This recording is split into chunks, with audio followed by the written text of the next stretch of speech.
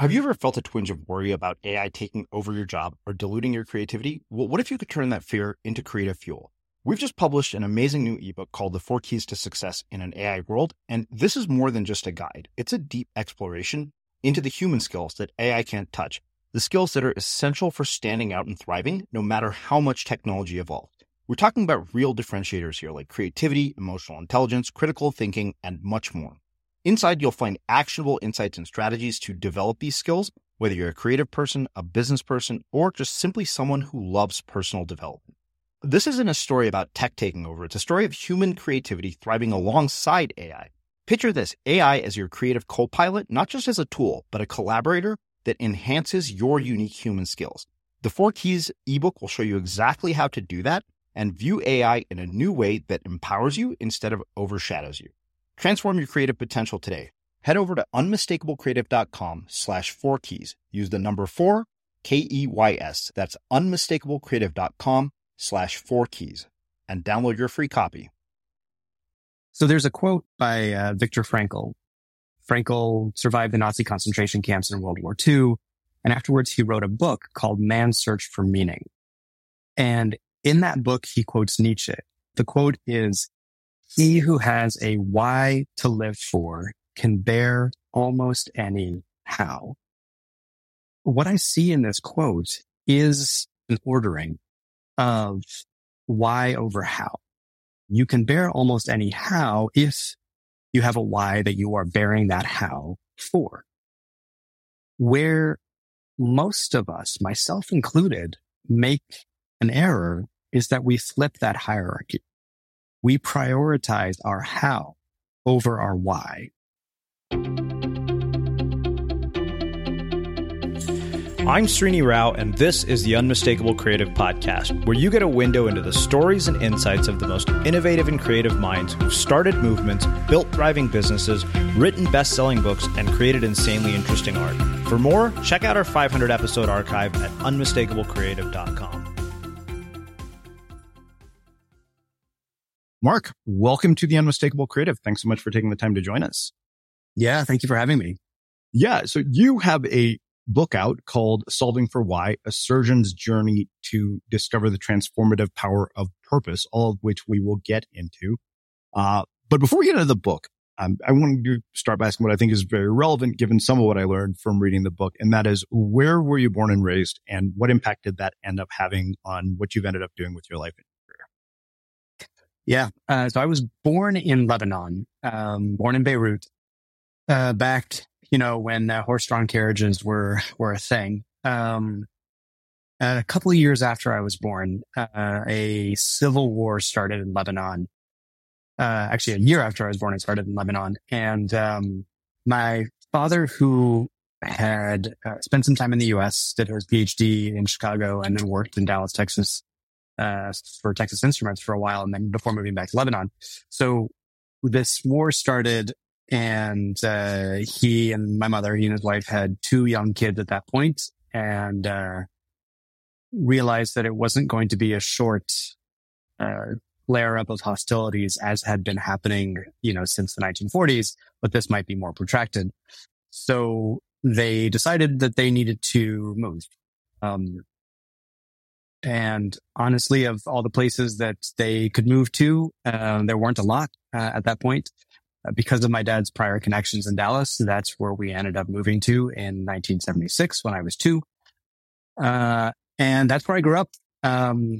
We moved into an apartment for a few months and then into a house, which is still the same house that my family lives in. So although I am Lebanese, and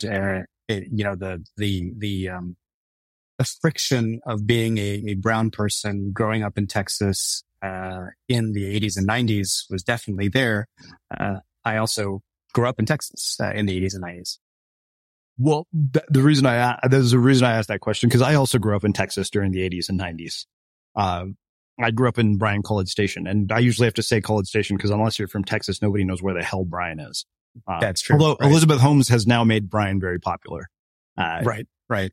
But I'm curious to hear about your own experiences with that friction in terms of race relations, in terms of your own identity, sort of growing up. And I'll share a story just to give you a backdrop. Like, I remember in 8th grade, I didn't tell my parents about open house because you remember, like, 8th grade is where you start to suddenly become very self-conscious, like, and it's kind of ridiculous to this day. I look back at it and I laugh. And I remember my dad asked why. I was like, because I'm embarrassed by your accents. Mm-hmm. Yep. Yeah, I hear that.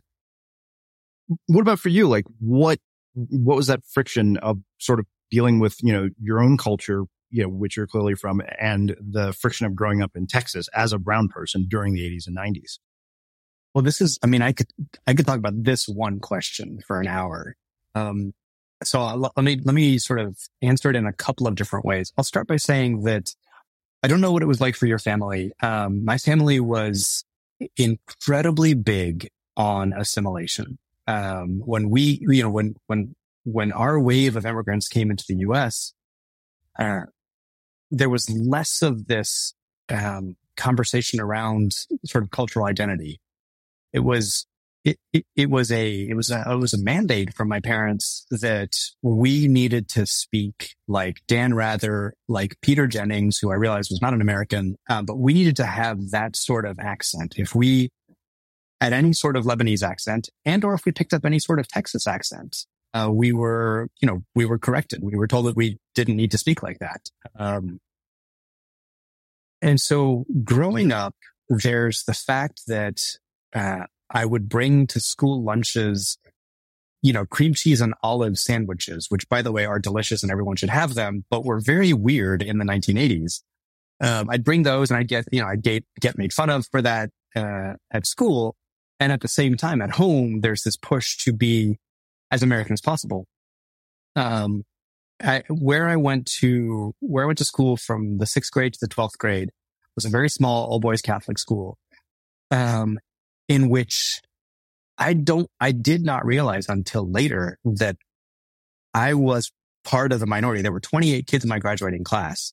There was one Chinese kid, one kid of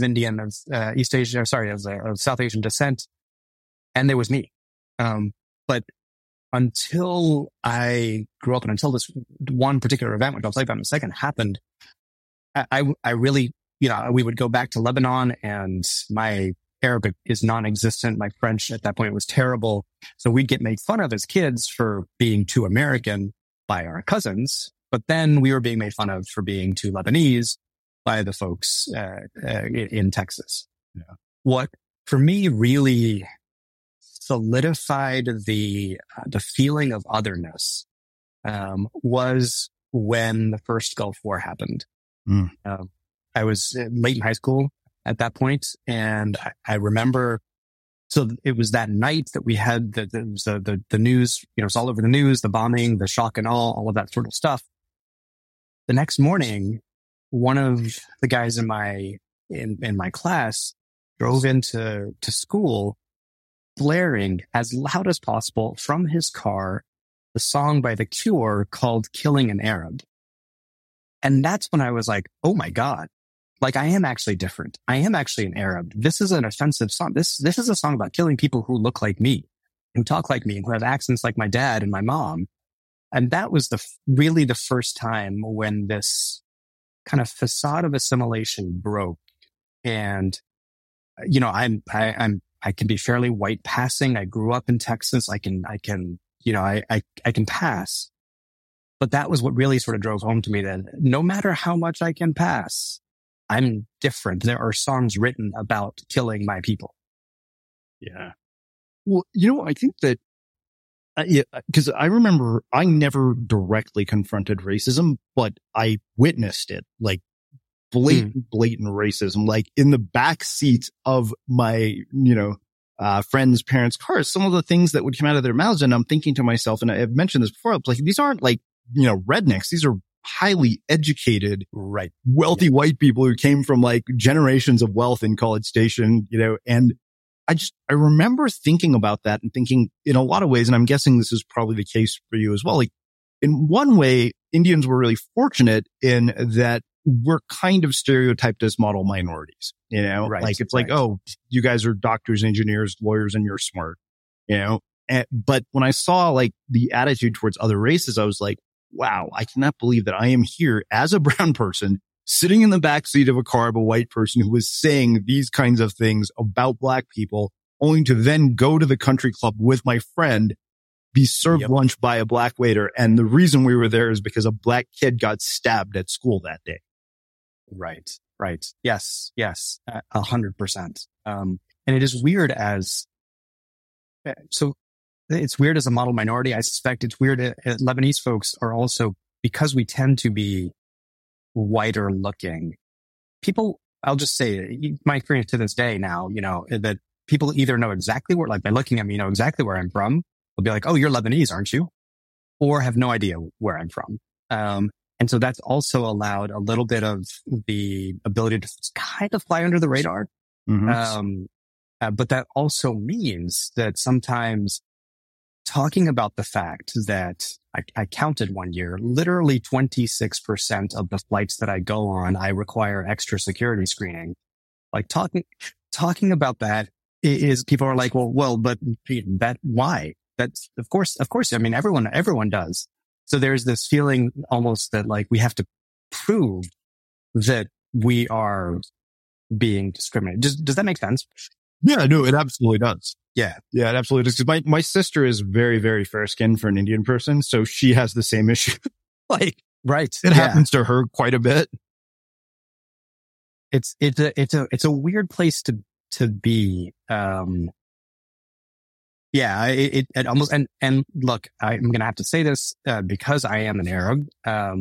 It's become particularly heightened with everything that's been happening in the Middle East right now, the sort of the Israel-Gaza conflict. It's just this like, these are people, again, as I said, who sound like my cousins, who look like my cousins, who, and it almost feels like I've got this duty to be like, hey, y'all wake up. Like this is happening again. It happened in the 90s. It's happening again. Well, so one of the opening things you say in the book, and this is what I want to talk about in terms of, being raised by Lebanese parents and contrasting it with what it's like being raised by Indian parents, because it doesn't sound very different from some of the things you read. But I think the thing that struck me most was the line where you said, I'm a surgeon who never wanted to be a doctor. Mm. So I got to ask you, like, what was the advice that your parents gave you about making your way in the world? Yeah. So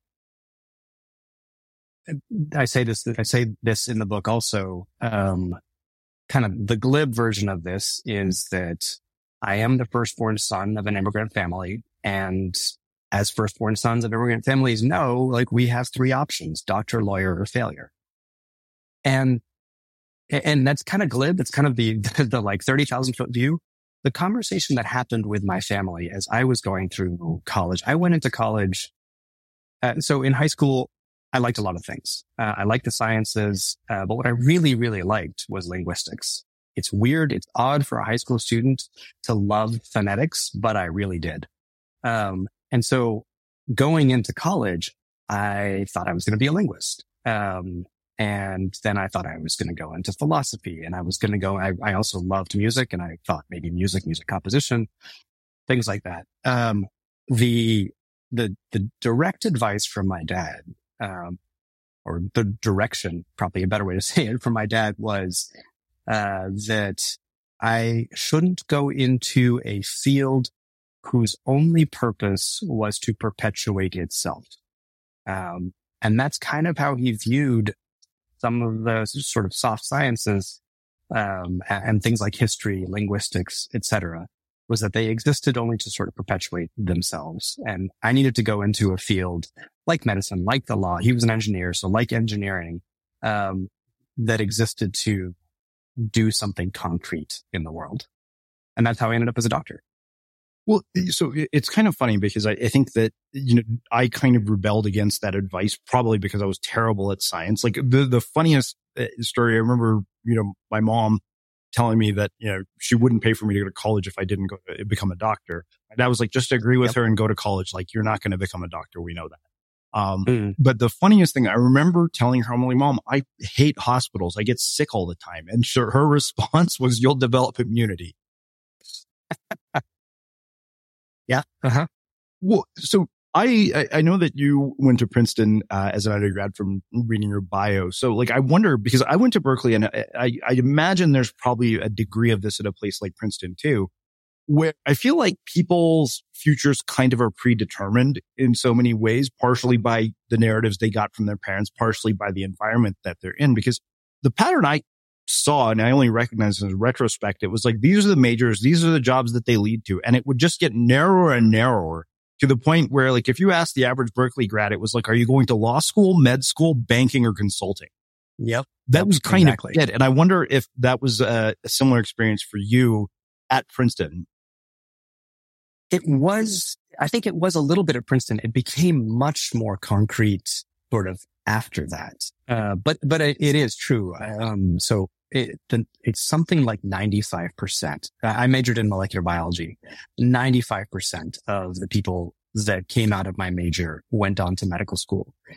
And the fact is, I like after having these wranglings with my dad about which I was going to say specialty, which major that I could go into, after I settled on molecular biology, which, by the way, I loved. I think it's an absolutely fascinating field.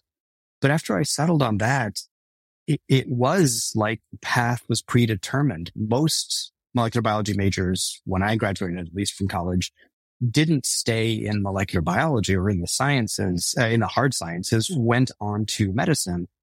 And at that point, because I couldn't be a rock star or a linguist or a philosopher, I had no reason not to join them on that path.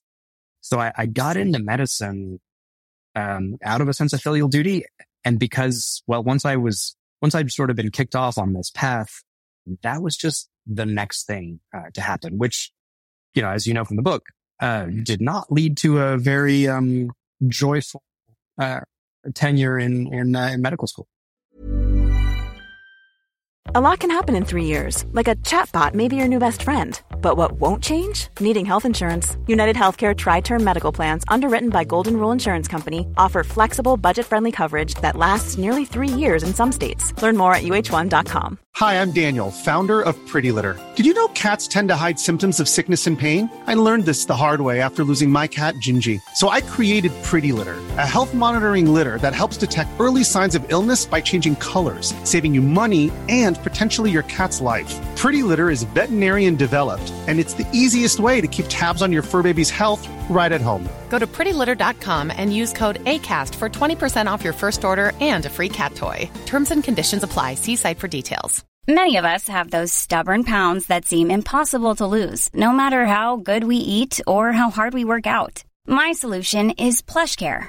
PlushCare is a leading telehealth provider with doctors who are there for you day and night to partner with you in your weight loss journey. They can prescribe FDA-approved weight loss medications like Wegovy and Zepbound for those who qualify. Plus, they accept most insurance plans. To get started, visit plushcare.com/weightloss. That's plushcare.com/weightloss. Hey, it's Ryan Reynolds, and I'm here with Keith, co-star of my upcoming film, If, only in theaters May 17th. Do you want to tell people the big news?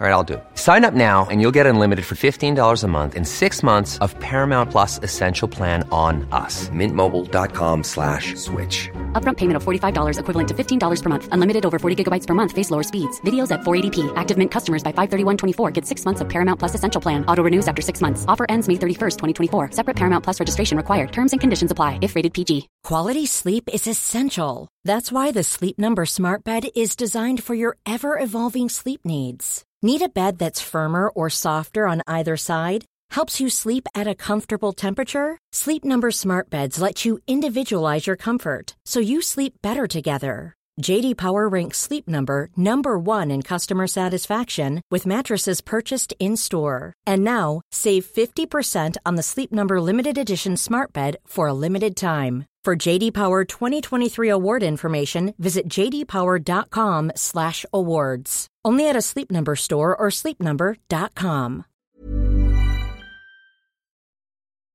As creators, we're always on the move. Whether it's a live podcast event, a pop-up shop, or a workshop, we're constantly interacting with community, and that's where Tap to Pay on iPhone and Stripe comes in.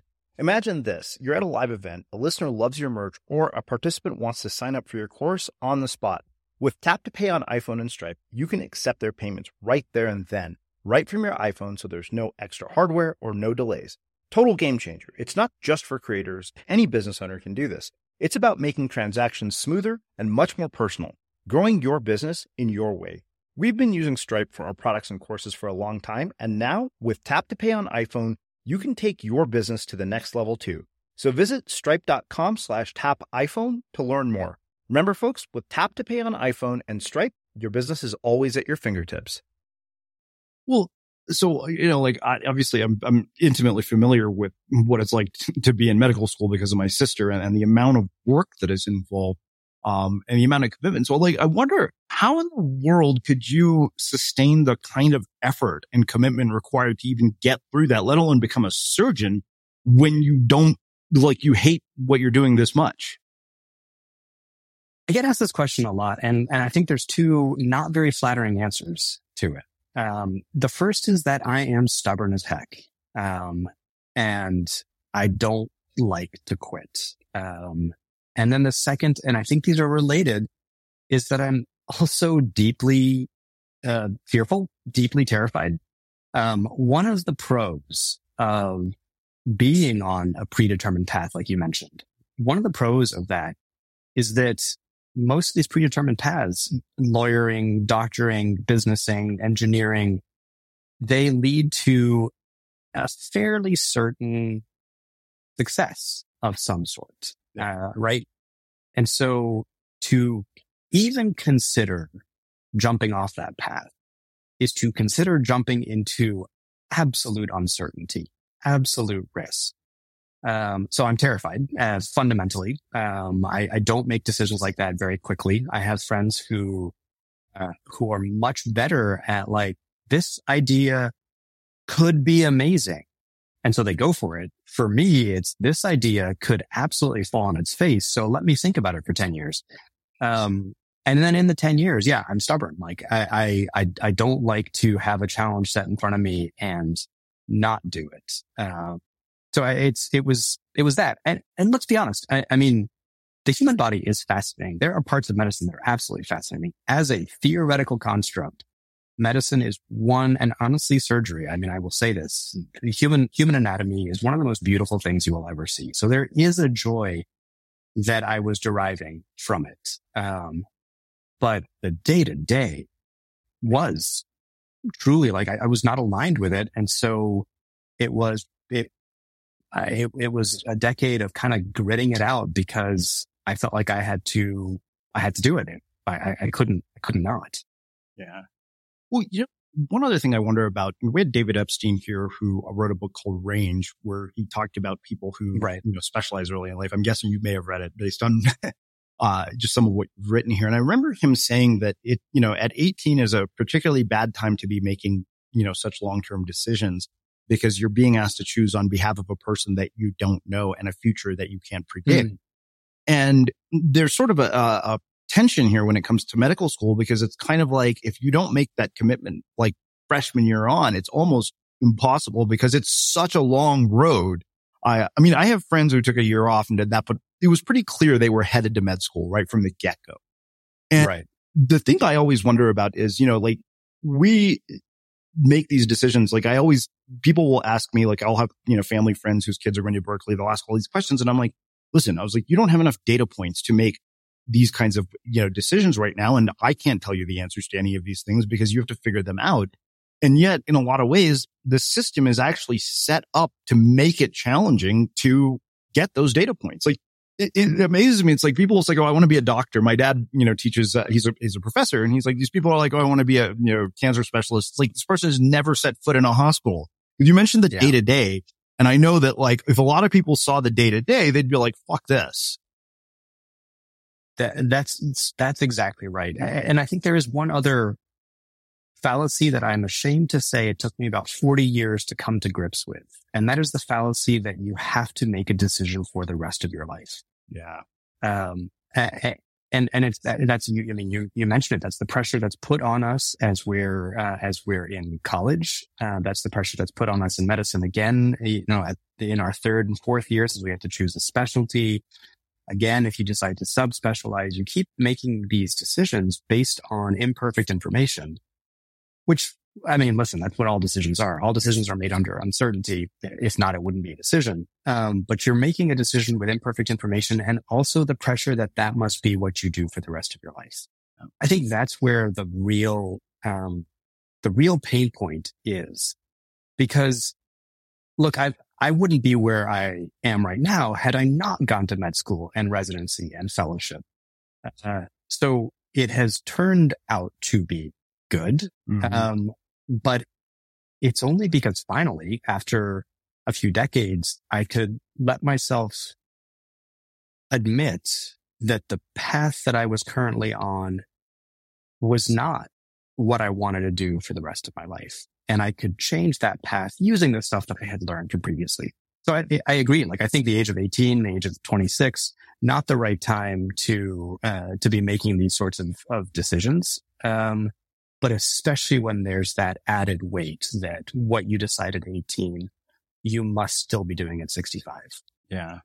Well, I think the other thing, you mentioned that there's almost sort of a guarantee of success. Because I remember thinking, like, the career I chose, like, the next step when you're doing something creative isn't obvious, right?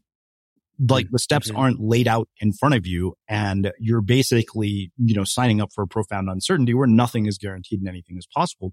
And there are moments I remember thinking, like, the day that my sister got into med school, I was like, that meant that she would never again for the rest of her life worry about a paycheck. That's 100% correct. Yep. That's 100% correct. And that's what keeps us on, those of us who are in these sorts of jobs, that is a large degree of what keeps us on that path. Yeah. I don't know how many physicians you've spoken to, nurses, people in the medical field you've spoken to. I'm Indian, so probably more than I want to. Fair point. But even pre-COVID, there was already an exodus out of medicine, because the American medical system is not designed to benefit either the patient or the provider. And so the patients are bad done by because we have to see them in 7 minutes and then, make a diagnosis. And the physicians and providers are bad done by also because you didn't go into this to be a cog in a machine, looking at throughput and making sure that you're seeing your, patient every 7 minutes. So there was already an exodus out of this. The exodus massively accelerated during COVID, with a lot of people leaving the medical field, altogether, either through early retirement or quitting or unfortunately for many succumbing to COVID. But then there was that uncertainty of, oh God, I just left the certain paycheck. And this particular stress of, I don't know what's anything and nothing could be next. This is a particular stress that I've never faced before as a physician. What am I going to do with that? Absolutely. I remember my sister actually worked in a COVID ICU during COVID. Yeah, I remember she sent a video to us. It was like, you look like Jack Bauer in a hazmat suit, like defusing a bomb. But she mentioned a meme that was going around. Like, the joke was, she's like, for the first time in history, there are Indian parents who are actually happy their kids are not doctors. Are not doctors. Yep.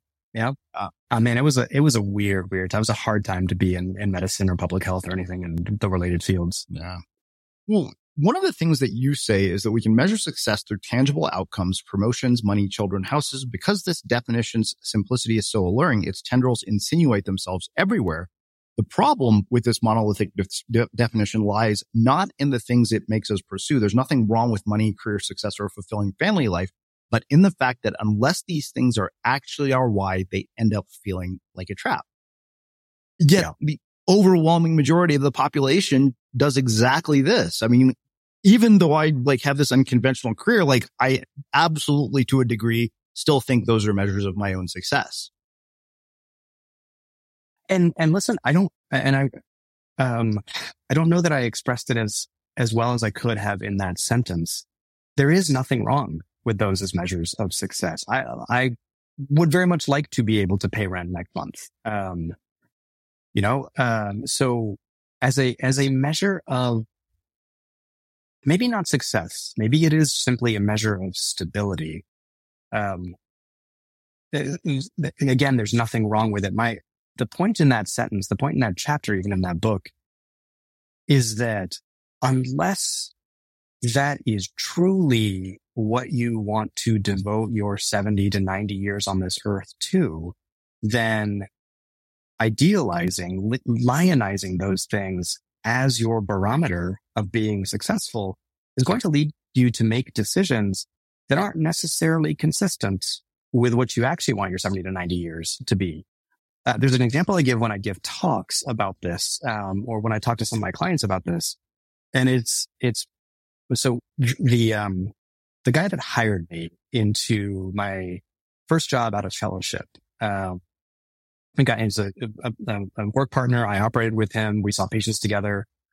We would tag team into surgeries together.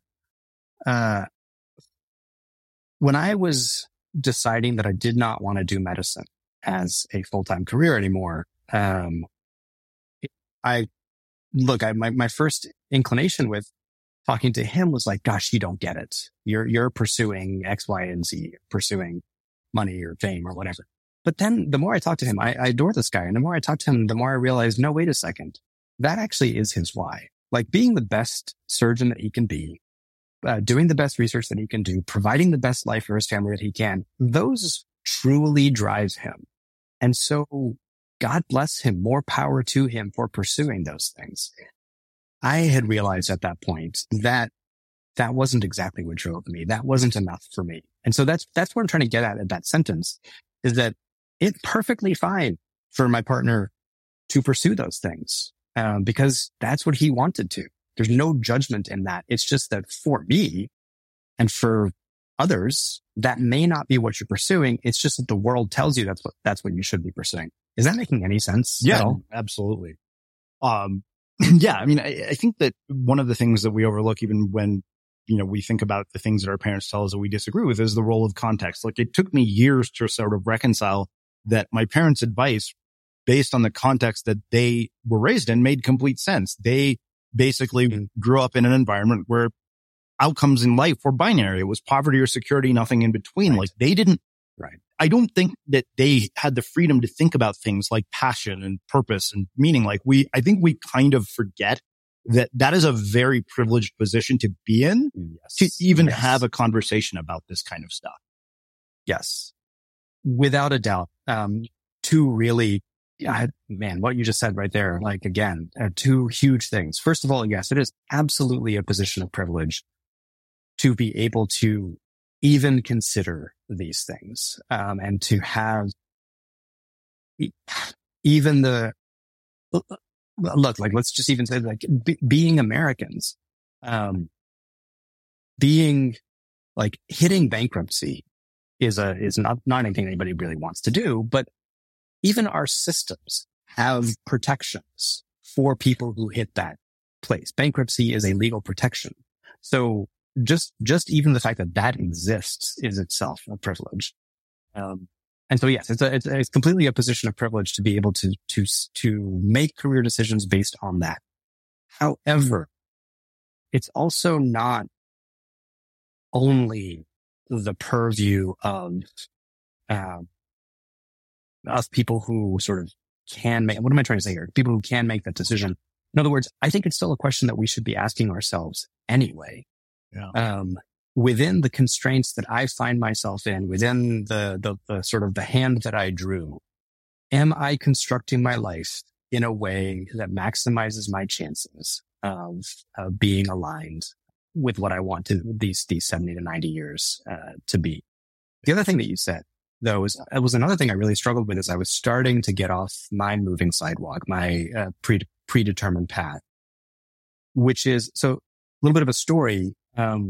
Really the first time that I did any significant global health work was in 2008. And this one episode, when I say it's life-changing, it was truly life-changing. It literally shifted the entire course of my life. So I took a year off after my first fellowship and traveled for a year and then worked for 6 months on a hospital ship in Liberia.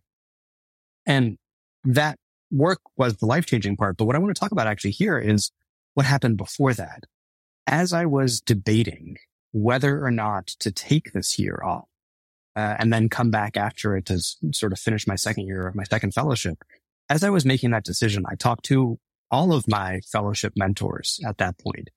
And to a man, they were all men, to a man, each one of them said, don't do this. Don't do this. It will ruin your career. It will be a black mark on your CV. People will wonder whether you're a flight risk. People will think you're not serious about surgery, et cetera, et cetera, et cetera. So this is the wrong thing for you to do. But then once I finally made the decision that I was going to do that, basically every single one of them would corner me in the hallway of the ORs and be like, gosh, I wish I had done that before I had the mortgage, the children, the whatever. Gosh, I wish I had taken that time off. And I really struggled with that disconnect, that dichotomy, until I realized that what they were doing was exactly what you said.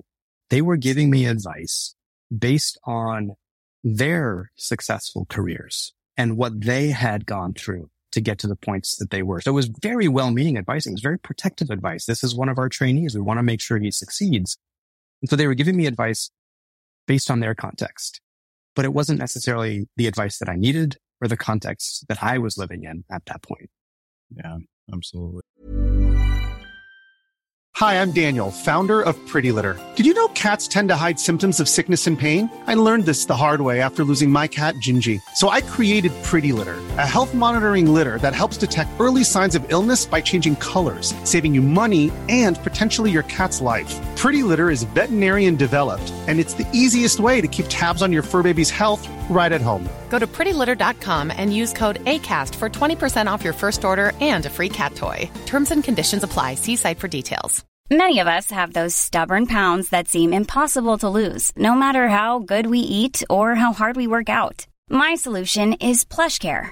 PlushCare is a leading telehealth provider with doctors who are there for you day and night to partner with you in your weight loss journey. They can prescribe FDA-approved weight loss medications like Wegovy and Zepbound for those who qualify. Plus, they accept most insurance plans. To get started, visit plushcare.com/weightloss. That's plushcare.com/weightloss.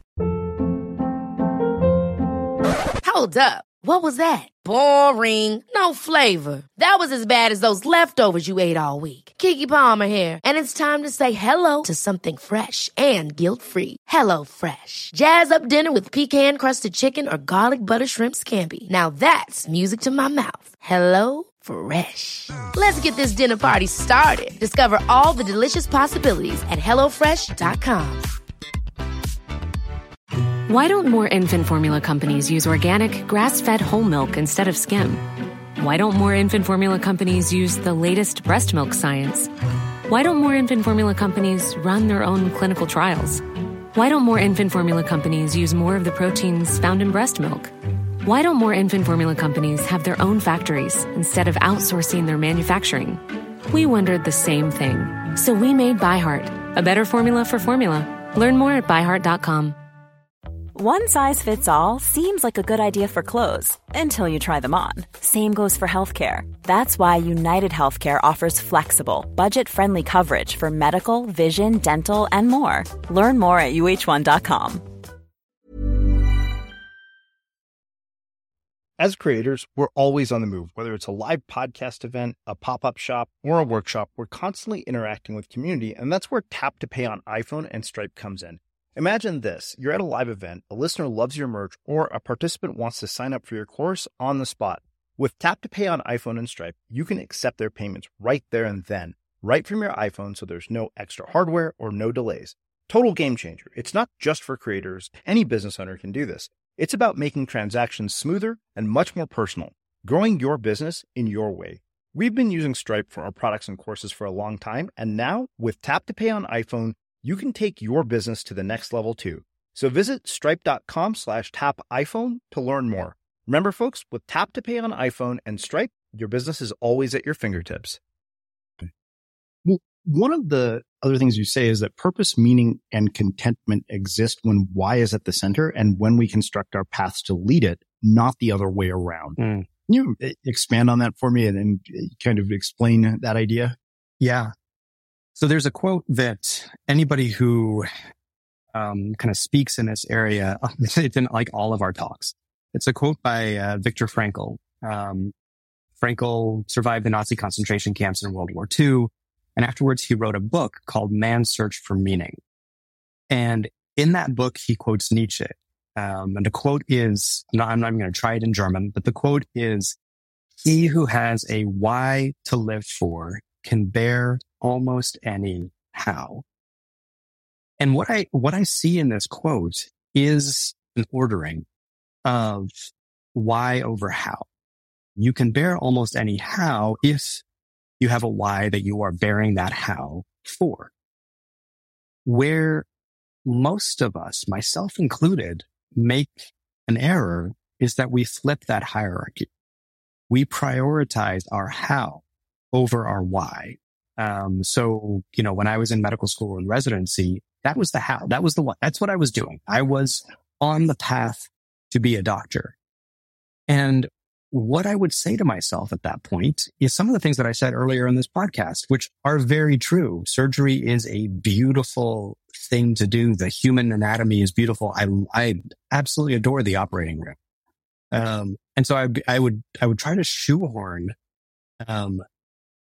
what was deeply inside me. I would try to sort of paper it over with rationalization and justifications and shoehorn it so that it fit the path that I was already on. So I'm subjugating my purpose to my path.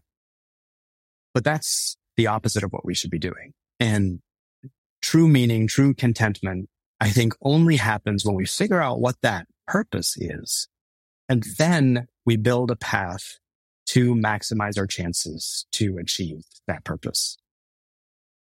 Absolutely. One other thing you talked about is this idea of epiphany, and I really appreciated this. You said that epiphany looks nothing like it does in the stories. It comes with no fanfare. There are no trumpets, no angel choruses, no orchestras, no focus-pulled cameras. And the thing that I think is so striking about that is that, we are going to hear sort of, we get a window into your story when somebody like you comes to my podcast, or I'm on a podcast, or I write a book, right? And so, to your point, we basically kind of leave out everything in between, the parts we don't see, what Scott Belsky would call the messy middle. Nobody sees that aspect of the reality. It's you see the end result, but you don't see the work that went into it. Yeah, 100%. So, we could talk a lot about epiphanies, and I do think they're important. I think they're crucial, in fact, which I'll say this briefly and I'll get to the messy middle part of it. We don't in general structure our lives to allow for epiphany. There's a theologian named Marcus Borg who talks, and he's not the first person to use this phrase, but he talks about the thin places, experiences where the veil between the human and the divine gets just a little bit thinner. And this is not, we're not talking about a church here. We're talking about that feeling that you get at an amazing concert, the feeling that you get when you're in the mountains, the feeling that you get when you're in a flow state. There is that slight thinning of that veil. And we don't allow for that to happen a lot. In fact, we tend to structure our lives to, it feels almost intentionally to avoid that, because these sorts of epiphanies kind of, throw us off our horses. But then in the movies, the focus pulled movies, that epiphany leads right to the next thing, leads to the final sort of denouement, and all of a sudden all is well. And we lived happily ever after. And that's not the case. And I will say this all the time. Between the time of sort of my epiphany that I wanted to be working in surgery, in vulnerable health systems, and that's what I wanted to devote my life to, or the next phase of my life to. Between that epiphany and me actually closing my U.S. practice and truly diving in with both feet, that took 10 years. And that took 10 years of stubbornness and fear and debating and, talking my friends' ears off about whether this was a stupid decision. And that stuff, right? That stuff is not there when you listen to the sort of 15-minute TED talk or you watch the 2-hour movie. Those 10 years are not there. There's something else you say in this section of the book, and that is that the safe life is fundamentally a self-centered life. Little more is likely to push us down a Tolstoyan spiral than a self-serving life focused on the pursuit of our own happiness to the exclusion of the other.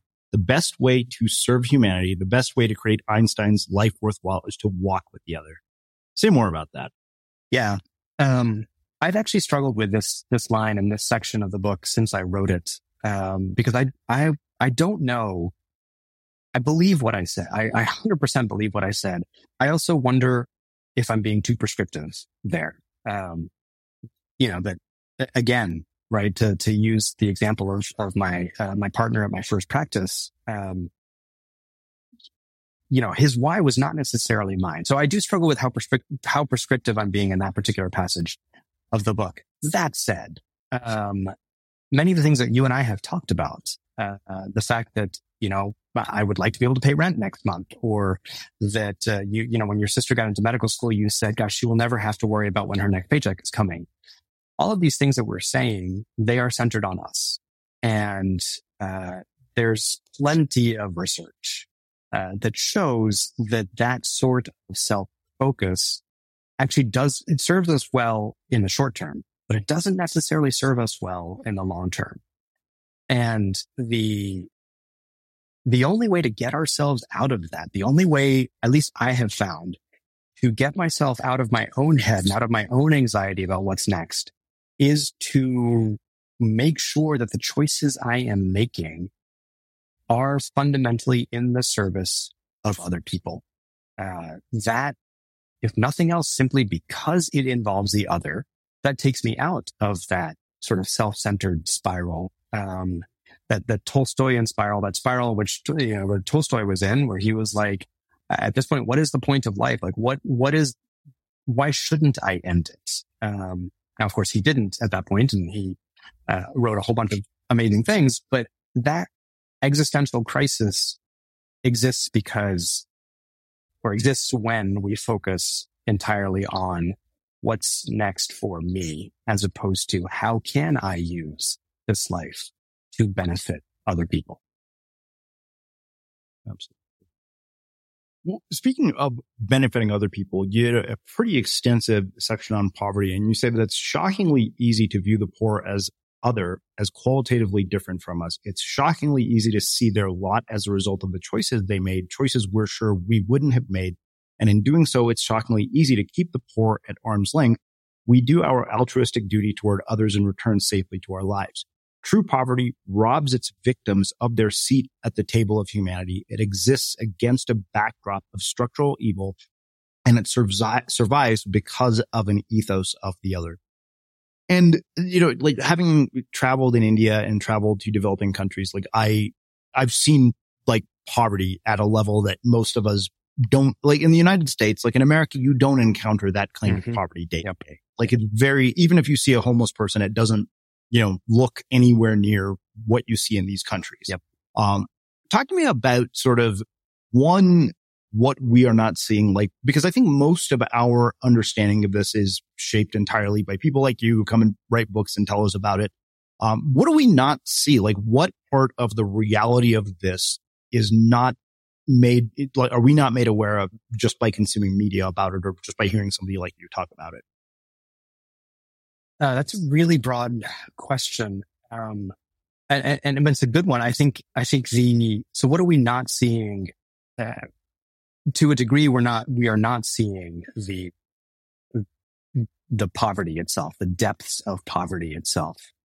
We don't experience it. We don't have any correlate in our lived experience to even grasp what it's like.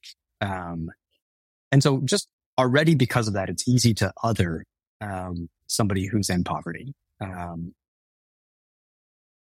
But also I think because of that, because we can other them, because we have no lived experience that is similar to that. And because we also are aware that we have struggled to get to where we are, irrespective of where we are, whether you're Warren Buffett, Bill Gates, or you or me, we've all faced struggles to get to where we are. So we think, whether it's easy to think that, okay, I've struggled to get to where I am. It has been a slog to get to where I am. That poor person over there is not where I am. Ergo, they must not have struggled the way that I have struggled. And that I think is it's behind a lot of our rhetoric, these days around poverty, around the unhoused, basically around anybody that we other, around drug addiction, et cetera, that it is some sort of outflow of intentional choices that folks made. Instead of recognizing that birth is a lottery. And I was born to a country that descended into civil war a year after I was born. But I was also born to a family where my father had a PhD and connections in the U.S. and could leave. Right. So I won the birth lottery in a way that some of the patients that I now see working in, say, Sierra Leone, did not. And that has absolutely nothing to do with the choices that I've made or the choices that my father made, and it literally had to do with the fact that I was simply, I was handed a better deal, when I was born. There's a philosopher named John Rawls who, does a thought experiment in one of his books. And I'm going to butcher this and misquote it. So apologies to my ethics professors, from grad school. But he would say, what he would call behind a veil of ignorance, before you knew what lot in life you were going to draw. So before that birth lottery, if you were tasked with constructing a just world, what sort of world would you construct? And that question actually forces us to get out of the post hoc, okay, now that I've won the birth lottery, oh, well, this feels fair or that feels fair. And it forces us to get out of that, forces us to think, okay, if I don't know if I'm going to be Mark Shrime or one of Mark's patients, would I construct a world that makes things best for the worst off? Or would I construct a world that's similar to what we have today? And his point in this argument is that behind that veil of ignorance, you would absolutely construct a world that's best for the worst off because you have no idea if you're going to be in that. So it's even like self-serving to construct a world that's best for the worst off if you don't know where you're going to end up. Yeah, I mean, just hearing you talk about this, like I realize like you and I are definitely winners in the genetic lottery, like as far as the birth lottery goes. Yep. Yeah. We were dealt a good hand. I mean, it's our conversation earlier about privilege. Yes, we grew up brown in Texas. Yes, we dealt with racism. Yes, all of those things. So yes, we struggled. Without a doubt, we struggled, and we can and should talk about those struggles because the future generations shouldn't deal with the same racism that we dealt with when we were growing up. At the same time, we grew up in the richest country in the world. We grew up being able to speak the dominant language in the world, et cetera, et cetera. So we also have a lot of things that were just handed to us simply because of who we were when we were born. Tell me about the Gary Parker rule. That was probably my favorite line in the entire book. It's so backstory. Gary Parker is a surgeon. He's a maxillofacial surgeon. He does head and neck tumors and head and neck reconstruction on the Mercy Ship, which is the organization that I have worked with since 2008. Spectacular surgeon, one of the best surgeons I've ever seen, but also just this like eminently wise man. You devote your entire life to living on a ship and doing surgery in some of the world's most vulnerable countries. You gain a lot of life experience. So Gary was a surgical mentor initially and has become a dear, dear friend since. Early on, in my time working on the ships, probably my second or third trip to the ship, we were sitting down and having one of those interminable, like lovely interminable conversations where you talk about everything from like religion to politics to relationships to whatever. And I asked him, he'd made some very clear choices in his life that had led him to deciding to live on a hospital ship for 37 years. And I asked him, when you make a decision, a big decision in your life, how do you approach it? What do you do? Now, I went back to grad school after I decided that I didn't want to do medicine, and my PhD is in decision science. So the Gary Parker rule has an official name. It's the optimist or the maxi-max criterion for decision making under uncertainty. But that's a mouthful, so I call it the Gary Parker rule. And what Gary's rule is for making big decisions in his life is he looks down the road 30 years at the best possible outcome of any of his choices. The best possible outcome of, do I live on a ship or do I become a maxillofacial surgeon in California? Like, what's the best possible outcome of these choices? And if one of the best possible outcomes just makes him shrug his shoulders and be like, nah, well, then he knows that that's not the right choice for him, because he'll work his tail off for 30 years for the best possible thing to be a shoulder shrug. And that, first of all, blew my mind. It's actually the thing that made me finally decide to quit my US practice was applying that same rule to my own life. It also blew my mind because it's not how most of us naturally make decisions. We, instead of being maxi-max, let's maximize the best possible. We are maxi-min. Let's maximize the worst possible. If we're going to fail, let's cushion that fall as much as we can. So instead of looking at the best possible outcome and choosing the best of the best, we look at the worst possible outcomes and choose the best of the worst. Totally turn my world upside down to think about my life in that way. The reason that we tend to be maxi-min instead of maxi-max, though, is because maxi-max, the Gary Parker rule, is very risky. Because often when you're making these big moves, when you're aiming for the thing that, if it works out, will be the best, often if it doesn't, the worst possible outcome is also down that path. And so we tend to avoid it. But that's, as I said, that's what made me decide that I looked at my life as an academic surgeon. I was in Boston at that time, 30 years down the line, being an academic head and neck surgeon at a big city hospital somewhere in the US. And I would have seen, 100,000 patients at that point, operated on like 30,000 of them. And because I do cancer, half of them would have survived and half of them wouldn't have. And then I'd retire with a nice house and a Jaguar. And to me, that best possible outcome made me shrug my shoulders. And that was what finally made me make that decision of, okay, this path that I'm on, even if it works as well as it could, is not going to give me that passion, that purpose, that contentment that I'm looking for. Yeah.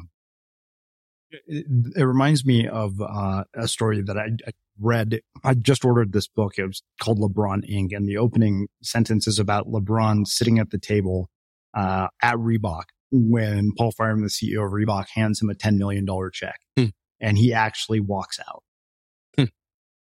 And one of the things it's articulating exactly what you're saying, because he said that you're looking, rather than thinking about the first check, you should think about the subsequent ones. Yeah. Yeah. Which that's ended up being worth hundreds of millions, both to him and to Nike. Right. Oh, that's amazing. Yeah. I had not read that book. Yeah. I mean, it's funny because, Nike has made, I think it was Adidas or Reebok or somebody that I remember seeing a documentary about this somewhere where they wouldn't give him more. And in the first year, Nike made something like 100 million off that shoe. Wow. Yeah. I mean, nobody's handed me a check for $10 million, but it's the same principle. It's the same of like, what am I building towards? What is it that I want to spend my energies building towards? It is what the final check is. You're right. Not the first one. Yeah. Still, if somebody wants to hand me $10 million, I'll do it. Yeah. So tell me about this. You say that a falsifiable goal opens the door to failure. We're tempted not to set falsifiable goals, but we forget non-falsifiable amorphous goals guarantee failure because success is undefined. Talk to me about that idea. Like, explain that to me. Yeah. So as you're starting to think about, and this will apply to almost anything. In the book, it's in the context of thinking about what do I want to design my life towards and how do I make the first steps towards designing that. In the making the first steps, we tend to want to avoid setting goals that we can fail at. So I'll give you a sort of just a very, very mundane example from like New Year's resolutions, right? You could make a New Year's resolution that says, I want to get fit this year or whatever. I want to save money this year. And that has no metric to it that you can measure. At what point do you say, yes, I have succeeded. I am now fit, or I have now saved. The other way to frame that decision is I am going to go to the gym, whatever, 3 days a week, or I am going to put aside $10 a week. And those sorts of goals are falsifiable. You either did or you didn't. You either did or didn't put aside your $10 a week for the 52 weeks of the year. And we tend to avoid those sorts of things because we might not achieve them and we don't like failure. So instead we say like, I'm going to be better with money this year. And that we'll never fail that. We will never fail a nebulous goal like that, but also we'll never succeed at that. We will never know if we've become better with money in inverted commas. So in the context of the book, this is in the idea of, or if you want to start making steps towards this why that you have solved for, make those concrete steps. And not only make those concrete steps, this is I think a really something I'm super passionate about. Not just accept that you might fail at making those concrete steps, but actually actively woo the failure and set a goal that you won't succeed at initially. Because quite literally, the only way to construct a life that is, as you have said, that is much more risky, that doesn't have success guaranteed, is to not just become comfortable with the fact that you're going to fail, but to be in a position where failure gives you a bit of a rush, gives you a bit of a like, oh, all right, well, I didn't do this quite well yet, but hey, look, this woman is doing it better and I have a goal here that I can get to. So it's this difference between, I can't do this thing, full stop, versus I can't do this thing yet. And that yet opens up all sorts of possibilities. It acknowledges that the only way to get to that yet is to start in a place where you can't do this in the first place. Yeah. Well, I love this idea of falsifiable goals because it basically means you're ruthlessly objective. So I have this custom chat GPT model that I built that plans my days for me. Like I basically just have it plan my tasks. I review my days with it, especially now that you can talk to it via voice. It's really crazy. But one of the things that I said is like, when we plan these tasks, I need you to write them in a way that we can be ruthlessly objective. So there's no question of like, I did it or I didn't. Yes. Yes. Like it's either yes or no. There's no gray area. And so I even write my daily tasks this exact way. Yeah. And I think it's it's a terrifying way to do it. It almost feels, ruthlessly clinical, to do it that way. But also there is a joy in realizing how many of them you did just accomplish. Yeah. Well, I think the other thing you mentioned failure in it, it reminds me of something that Seth Godin has said like over and over. He said, before he starts any project, keep in mind, this is the guy who's written 17 best-selling books. Right. The very first thing he says is this might not work. Yeah. And I remember thinking about that. Why the fuck would you believe that you might fail? And I realized that the moment you say that, it basically gets it like it's a way of like detaching from the outcome. 100%. So I'm in the process. This is not a plug because this book doesn't exist yet. I'm in the process of writing a second book, and it's a similar but on a very different topic. And I sat down to write the proposal over December, over the holidays. And this first book, Solving for Why, did fairly well. I was very proud of it. And I didn't want to be in a position where I had to be like, okay, the second book has to do better than Solving for Why. It has to be more sellable. It has to whatever. And that freed me to just be able to sit in a coffee shop over the holidays and just write the stuff that I was passionate about. And honestly, if the second book never sees the light of day, I will be very sad. I will be very disappointed. But also, man, I got to write that. I got to write 100 pages of stuff that I'm super passionate about. And that felt really good without having to worry about, is this going to sell? Absolutely. So there are two last things I want to cover. One of the things you say is jumping off the moving sidewalk is like taking a train in Varanasi. We're offered the Varanasi choice, focus on failures, doubts, anxieties, and routine, or find wonder. They're both there, wonder and failure. One keeps us awed. The other keeps us cowed. One makes the leap off the moving sidewalk worth it. The other just makes us want to run back to safety. And, you know, having been to India many times and knowing, I've never been to Varanasi, but I think my parents were there and I've heard. It just reminds me of my friend Matt. Like when I sent him a video of the traffic in India, he's like, his response was, fuck that. He's like, I'm never doing that.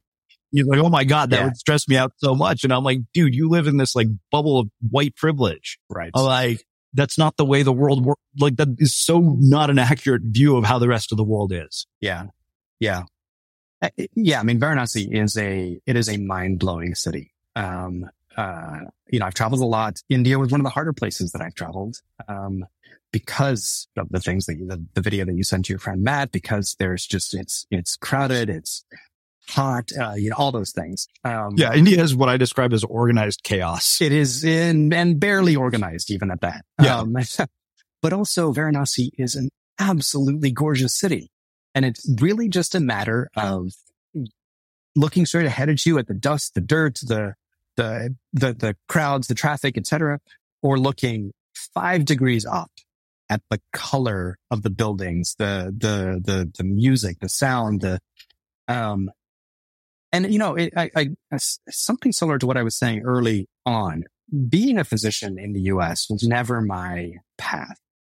That doesn't change the fact that there is beauty on that path that I have been privy to and privileged to be privy to. The beauty of being in the operating room, the beauty of the dance of how an operating room works, like all that sort of stuff. It wasn't the path for me. But also jumping off the moving sidewalk has also led to, gosh, I don't know if this job is going to last a year or 7 or, whatever. And I have the choice, and I don't always make the right choice, but I have the choice to decide that I'm going to focus on the risk that I'm taking, or decide that I'm going to focus on the potential beauty that I'm surrounding myself with and or hopefully creating. Well, let's finish with this one final quote, because I think this was just something that stood out to me so much, given, we have a podcast where we bring in experts on happiness. We bring in psychologists. Everybody is like, kind of perpetuating this. Our Instagram feeds are littered with quotes about happiness. You say the pursuit of happiness can never be an antidote to the ethos of work, because we've literally evolved to lose the happiness game. Not only will we never achieve sustained happiness, but it gets harder each time for any one thing to make us happy. I love that. And I think that in a lot of ways, that speaks volumes to sort of the general, narrative of personal development literature and one of the flaws in it. Yeah. Yeah. Agreed. So actually, when the PR folks at the publisher were sort of working on the PR for this book, the first version of the back cover or inside front cover copy had the word happiness all over it. And pushed back really hard because happiness is not what we should be going for. For 2 reasons. One is the one that's in that line, which is that we are evolved to have what the psychologists call the hedonic treadmill. The first scoop of ice cream tastes amazing. The second scoop of ice cream tastes amazing, but not quite. And we have diminishing marginal returns on anything. So we are hardwired that we have to always pursue the next thing or more of the thing to get the same hit of happiness that we did the first time around. So happiness as a goal doesn't work. The other reason I say this, and this is a little bit depressing, sometimes people don't like when I say this, building a life in pursuit of purpose does not always mean building a life of happiness. And there is some literature, in fact, to suggest that it is the opposite, that people who have lives of meaning, so eudaimonia, people who have lives of meaning, don't always describe their lives as happy. The obvious sort of paragon of this is a martyr, right? Joan of Arc would probably not have described her life as happy. She had a life of meaning. So there's a reason that in the book I use the words contentment instead. And that's because, yes, like living in accordance with my personal why has meant that I live in and work in and travel to very difficult places, and not always the source of happiness, but always the source of contentment, of joy, of this contentment that I am living in accordance with what I believe I am here to do for the 70 years of my life. Wow. Well, this has been amazing. I love conversations like this because, like, literally you gave me 1,000 things to write about, dozens of books to check out. So I have one final question for you, which is how we finish all of our interviews at the Unmistakable Creative. What do you think it is that makes somebody or something unmistakable? Sorry, say it again. What do you think it is that makes somebody or something unmistakable? Ooh, that is a good question.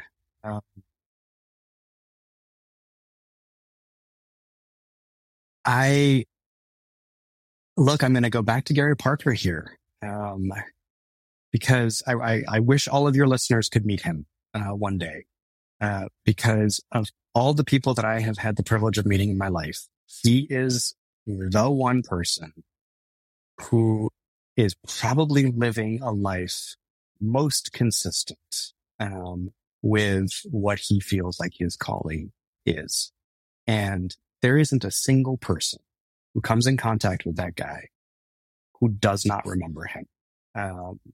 And so, yeah, listen, I'm biased because this is what I write about. This is what I talk about is constructing lives in accordance with your why. So I'm biased into thinking that that's what makes somebody unmistakable. But man, like when you discover those people who truly have done that, it's really hard to forget them. Amazing. Well, I can't thank you enough for taking the time to join us and share your story, wisdom, and your insights with our listeners. This has probably been my favorite conversation I've had. One of them this year. Like, I just feel like you've given me so much to think about, and hopefully for our listeners as well. Where can people find out more about you, your book, and your work and everything else you're up to? Yeah. Well, first of all, thank you for letting me, be part of this conversation. The questions you've asked have challenged me and made me think. So and this has been a great interview, a great podcast. So I have a website, www.markshrime.com. I'm also on Twitter and Instagram, at markshrime. My book is available wherever books are sold.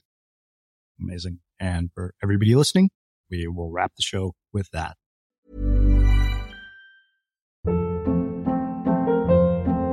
Hold up. What was that? Boring. No flavor. That was as bad as those leftovers you ate all week. Keke Palmer here. And it's time to say hello to something fresh and guilt-free. Hello Fresh. Jazz up dinner with pecan-crusted chicken or garlic butter shrimp scampi. Now that's music to my mouth. Hello Fresh. Let's get this dinner party started. Discover all the delicious possibilities at HelloFresh.com.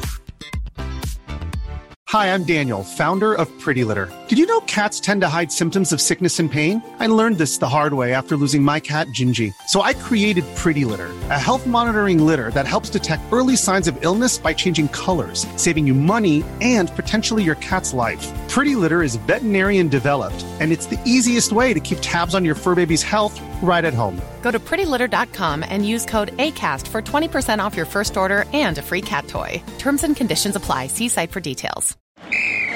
Ready? Okay.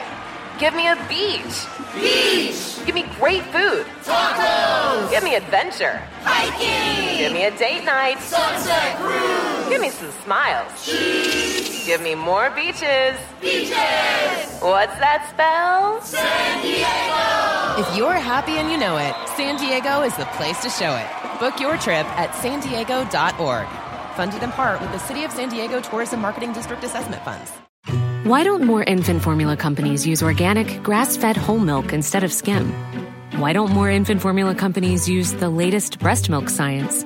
Why don't more infant formula companies run their own clinical trials? Why don't more infant formula companies use more of the proteins found in breast milk? Why don't more infant formula companies have their own factories instead of outsourcing their manufacturing? We wondered the same thing. So we made ByHeart, a better formula for formula. Learn more at byheart.com. This message comes from BOF sponsor eBay. You'll know real when you get it. It'll say eBay Authenticity Guarantee. And you'll feel it. Maybe it's a head-turning handbag, a watch that says it all, jewelry that makes you look like the gem, or sneakers and streetwear so fresh every step feels fly. eBay gets it. So look for the blue check mark next to that thing you love. And be confident that every inch, stitch, sole, and logo is checked by experts. With eBay Authenticity Guarantee, you can trust that feeling of real is always in reach. Ensure your next purchase is the real deal. Visit eBay.com for terms.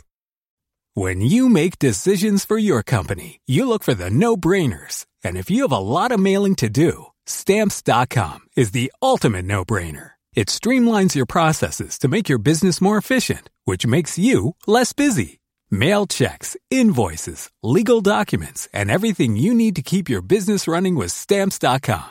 Seamlessly connect with every major marketplace and shopping cart. Schedule package pickups and see your cheapest and fastest shipping options from different carriers, with rates up to 89% off USPS and UPS rates. And with the Stamps.com mobile app, you can take care of mailing and shipping wherever you are. Make the same no-brainer decision as over 1 million other businesses with Stamps.com. Sign up with code PROGRAM for a 4-week trial, plus free postage and a free digital scale. No long-term commitments or contracts. That's Stamps.com. Code PROGRAM. Have you ever felt a twinge of worry about AI taking over your job or diluting your creativity? Well, what if you could turn that fear into creative fuel? We've just published an amazing new ebook called The 4 Keys to Success in an AI World, and this is more than just a guide. It's a deep exploration into the human skills that AI can't touch, the skills that are essential for standing out and thriving, no matter how much technology evolves. We're talking about real differentiators here, like creativity, emotional intelligence, critical thinking, and much more. Inside, you'll find actionable insights and strategies to develop these skills, whether you're a creative person, a business person, or just simply someone who loves personal development. This isn't a story about tech taking over. It's a story of human creativity thriving alongside AI. Picture this, AI as your creative co-pilot, not just as a tool, but a collaborator that enhances your unique human skills. The 4 Keys ebook will show you exactly how to do that and view AI in a new way that empowers you instead of overshadows you. Transform your creative potential today. Head over to unmistakablecreative.com/4keys. Use the number 4, KEYS. That's unmistakablecreative.com/4keys and download your free copy.